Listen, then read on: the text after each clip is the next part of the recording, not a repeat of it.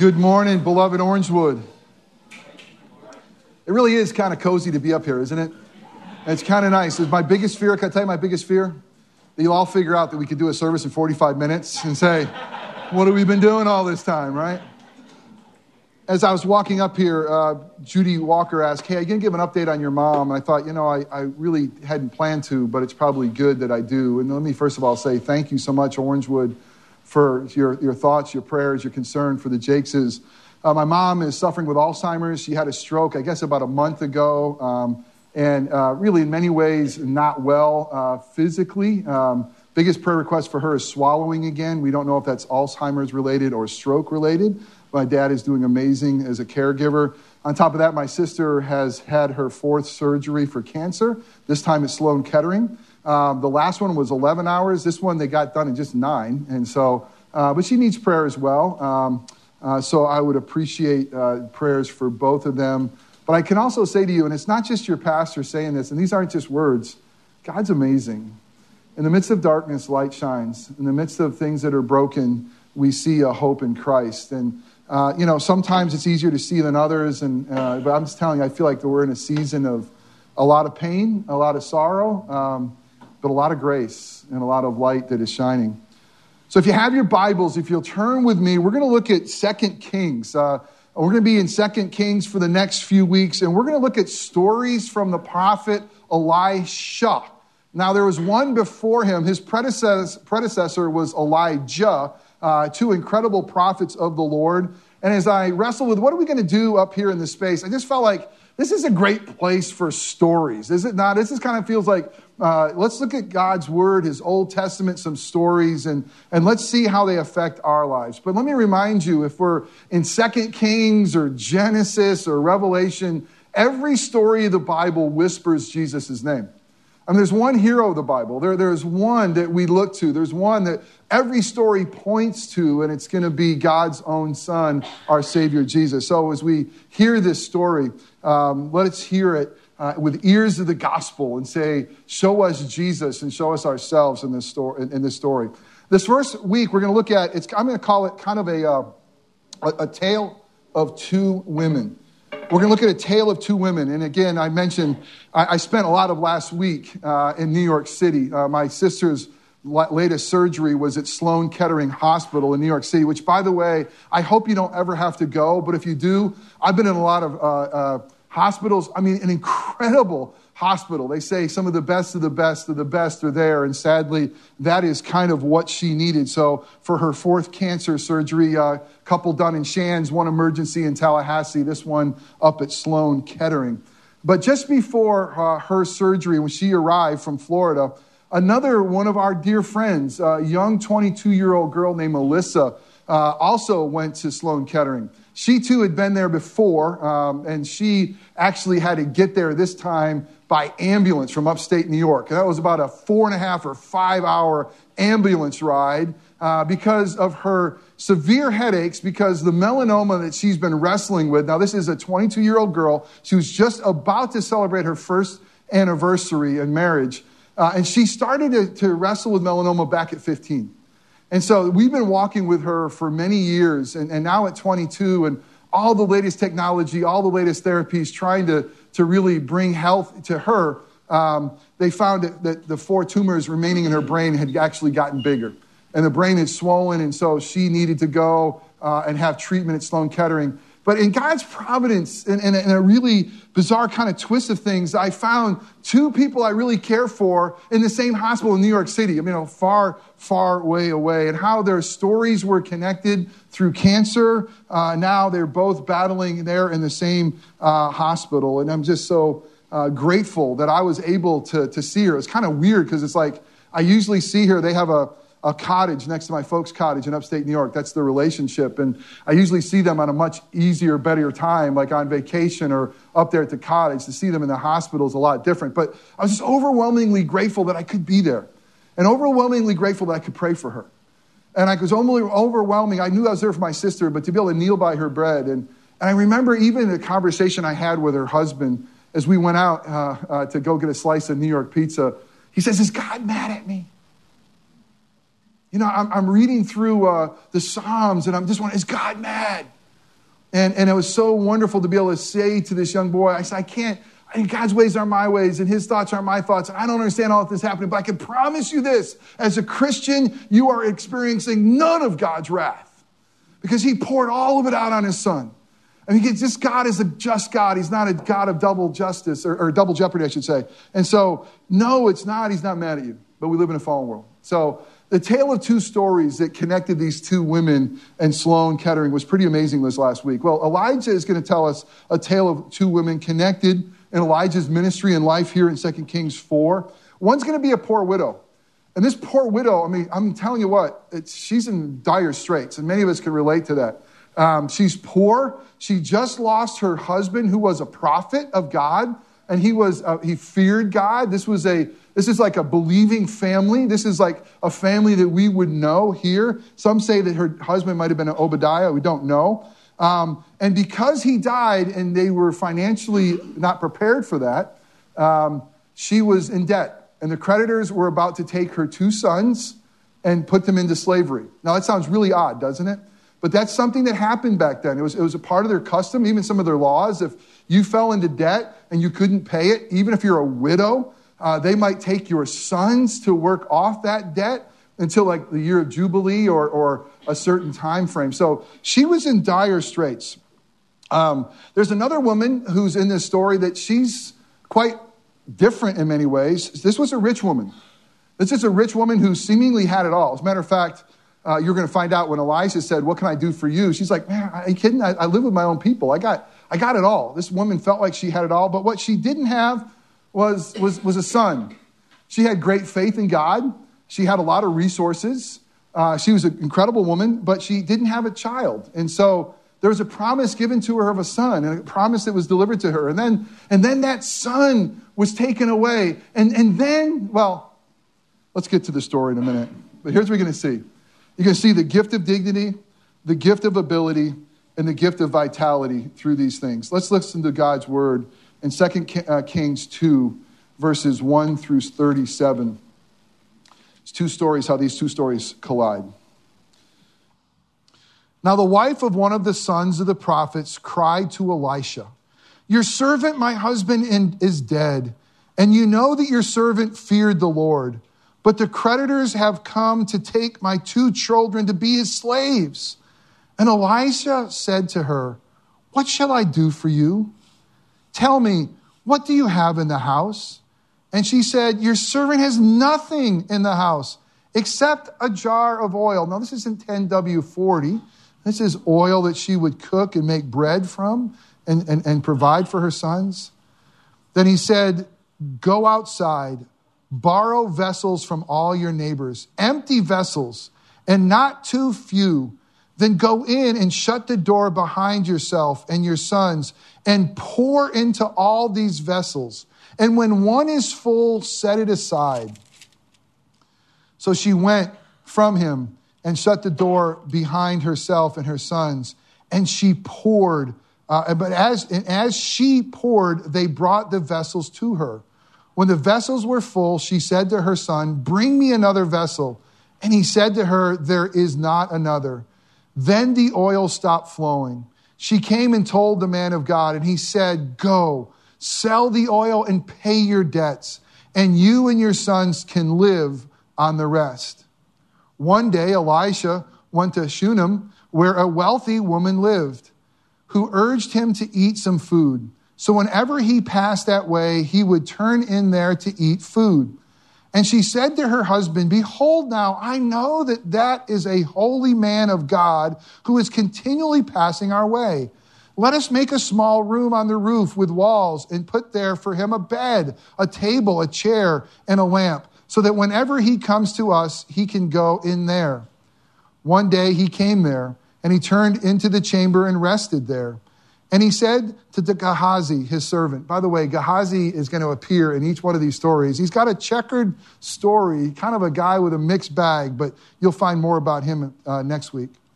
"Call this Shunammite." This is this wealthy woman. When he had called her, she stood before him. And he said to him, Gehazi, "Say now to her, see, you have taken all this trouble for us. What is to be done for you? Would you have a word spoken on your behalf to the king or to the commander of the army? She answered, I dwell among my own people. And he said, what then is to be done for her? Gehazi answered, well, she has no son and her husband's old. He said, call her. And when he had called her, she stood in the doorway. And he said, at this season, about this time next year, you shall embrace a son. And she said, no, my Lord, oh, my man of God, do not lie to your servant. But the woman conceived, and she bore a son about that time, the following spring, as Elijah had said to her. When the child had grown, he went out one day to his father among the reapers. And he said to his father, oh, my head, my head. The father said to his servant, carry him to his mother. And when he had lifted him and brought him to his mother, the child sat on her lap till noon. And then he died. And she went up and laid him on the bed of the man of God and shut the door behind him and went out. Then she called to her husband and said, send me one of the servants and one of the donkeys that I may quickly go to the man of God and come back again. And he said, why will you go to him today? It is neither new moon nor Sabbath. She said, all is well. Then she saddled the donkey and she said to her servant, urge the animal on. Do not slacken the pace for me unless I tell you. So she set out and came to the man of God at Mount Carmel. When the man of God saw her coming, he said to Gehazi, his servant, look, there is the Shunammite. Run at once to meet her and say to her, is it well with you? Is it well with your husband? Is it well with the child? And she answered, all is well. Clearly, she doesn't want to speak to Gehazi. And when she came to the mountain of the man of God, she caught hold of his feet. And Gehazi came to push her away. But the man of God said, leave her alone, for she is in bitter distress. And the Lord has hidden it from me and has not told me. Then she said, did I ask my Lord for a son?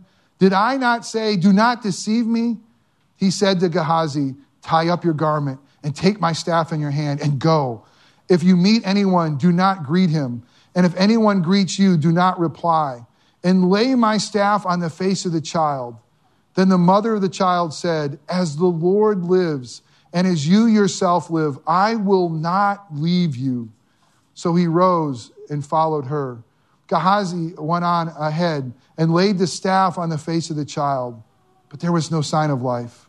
Therefore he returned to meet him and told him, the child is not awakened. When Elijah came into the house, he saw the child lying dead on his bed. So he went in and shut the door behind him and the two of them, and he prayed to the Lord. Then he went up and lay on the child, putting his mouth on his mouth, his eyes on his eyes, and his hands on his hands. And he stretched himself upon him. The flesh of the child became warm. Then he got up again and walked once back and forth of the house and went up and stretched himself upon the child. The child sneezed 7 times, and the child opened his eyes. Then he summoned Gehazi and said, call the Shunammite. So he called her, and when she came to him, he said, pick up your son. She came and fell at his feet, bowing to the ground. Then she picked up her son and went out. The word of the Lord. Thanks be to God. Let's pray together. Oh, Father God, come and make sense of this story. Show us Jesus. May the things that I say are wrong or merely my opinion fall away. But the things that are said that are true and contain the gospel, would you use those things to make us more like your Son, our Savior, Jesus. And it's in his matchless name that we pray. Amen. The first thing we're going to see here is this, the gift of dignity. And by the way, I don't know if you can even see to take notes, but if you can, there should be an outline for you there. It's interesting for both women. Elisha is going to ask both women, what can I do for you? Anytime we come up with someone in need, oftentimes we think we know what they need. We know what we can do. But there's such dignity of a man of God or our God himself who will ask and not assume, what can I do for you? I remember Saul Cruz, incredible man of God who's now with Jesus that many of us know for his incredible ministry and life in Mexico. And when he was visiting here in Orlando one time, I took him down to Holden Heights area and Restore Orlando back then. And I told him all the great plans I had for that area. I told him, we're going to build a school here. We're going to have this there. And I'm going on with all my plans. And he just was kind of looking at me and politely said, and by the way, what do the people in the neighborhood want? I'm like, I didn't bother to ask. I just came here with my own plan and my own solution to everything. It was interesting. I love the story about Saul. He went into one very remote area of Mexico, and an area that had many, many needs. And he asked them the question, what can I do for you? What can we do? With such dignity with that. And their response was quite amazing. They said, we would like musical instruments. What? Not a well, not a school. You want musical? Why do you want musical instruments? Well, we're the only community here that doesn't have a marching band.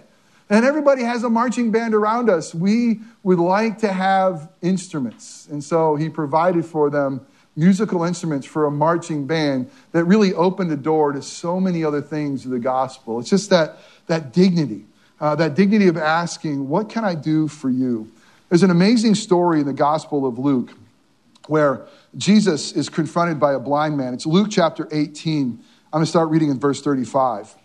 And he drew near to Jericho. This is Jesus. A blind man was sitting by the roadside begging. And he heard a crowd going by, and he inquired what this meant. They told him, Jesus of Nazareth is passing by. And he cried out, Jesus, Son of David, have mercy on me. And those who were in front rebuked him, telling him, be quiet. But he cried out all the more, Son of David, have mercy on me. And Jesus stopped and commanded him to be brought to him. And when he came to him, he asked him, what do you want me to do for you? I love that. And you think that, here's a blind man getting like, of course you know what he wants to ask. But there was such dignity of, what do you want me to do for you? He said, Lord, let me recover my sight. And Jesus said to him, recover your sight. Your faith has made you well. And immediately he covered his sight and followed him, glorifying God. And all the people, when they saw it, gave great praise to God. It's the gift of dignity. C.S. Lewis will remind us in The Weight of Glory, saying that we've never met an ordinary person, that you and I have never talked to a mere mortal. Every person in need around us needs to be given the gift of dignity. We should always find that dignity in Jesus. I mean, he's made all of us in his image, every single one of us. He's purchased us with his blood. We should always be willing to give dignity to others. So that's the first easier one. But then you see this great gift of ability. He asked the second question, especially that first woman, what do you have? She's like, I got nothing. We got nothing in this house except for a little jar of oil. Now, this is not 10W40. This is oil that she would use to make bread. This is oil that she would use to cook and to provide for her family. And she said, that's all I got. I love what this story tells us is that God wants to use what we have. Listen, God wants to use what you have, not lament what you don't. He's giving you certain gifts. He's giving you certain abilities. What do you have? And he says, take what you have, and I want you to pour out what you have. You have very little, but pour it out. Don't hoard it. Don't try to save it. Pour it out. And I love it is as she poured it out in faith, responding to this man of God, God refills. God pours it out. Here's the point to all of us. What has God given you? What gifts and abilities? A gift of hospitality, a gift of a certain trade, a gift of something. What has God given you? Resources. He's saying, pour it out. Pour it out into others and see God refill it. God is the one who's given us our gifts, given us our abilities. And I love what this is that God fills empty vessels. Isn't that good news? You feel like an empty vessel? Boy, I tell you, this last month or so, I feel like a pretty empty vessel. And to realize there's such good news of the Gospels that he pours into us. We should always find our ability in Jesus. Whatever we have, what is what God has given you? You can't say nothing. It might be a small jar of just a little bit of oil. What has God given you? Pour it out. Pour it out into empty vessels. And then we see in this the gift of vitality. It was Jesus who would pour out his blood, right? This is the gospel to fill us. I mean, empty vessels. It's Jesus who by nature, we are children of wrath, who would give us righteousness and would robe us of his righteousness. It's Jesus who would pay all our debts. It's an incredible story that Elisha, through the power of God, was able to take this little oil, multiply it so her debts were paid and she was set free. But don't you know that that's kind of the pointing to the gospel of us, that our debts were paid, the wages of sin were paid on the cross, we've been set free, and the charge to us is to go live on the rest of God's grace is for us. 2 Corinthians 8:9 says this, "For you know the grace of our Lord Jesus Christ, that though he was rich, yet for our sakes became poor, so that by his poverty we might become rich." This is only a cool story unless the gospel story has transformed your life.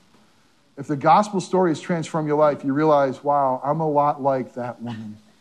I'm an empty vessel that by the grace of God and the blood of Christ and the righteousness of Christ, he has poured into me. He has filled me with love and truth, and he has paid my price of sin, and he has set me free.